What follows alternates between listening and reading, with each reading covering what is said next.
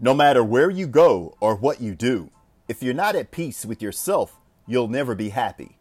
Changing people, zip codes, or jobs won't bring you joy.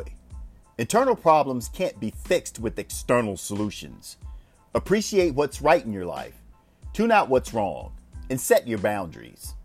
God will not give you big things until you appreciate the small ones. Life is abundant. Wait faster.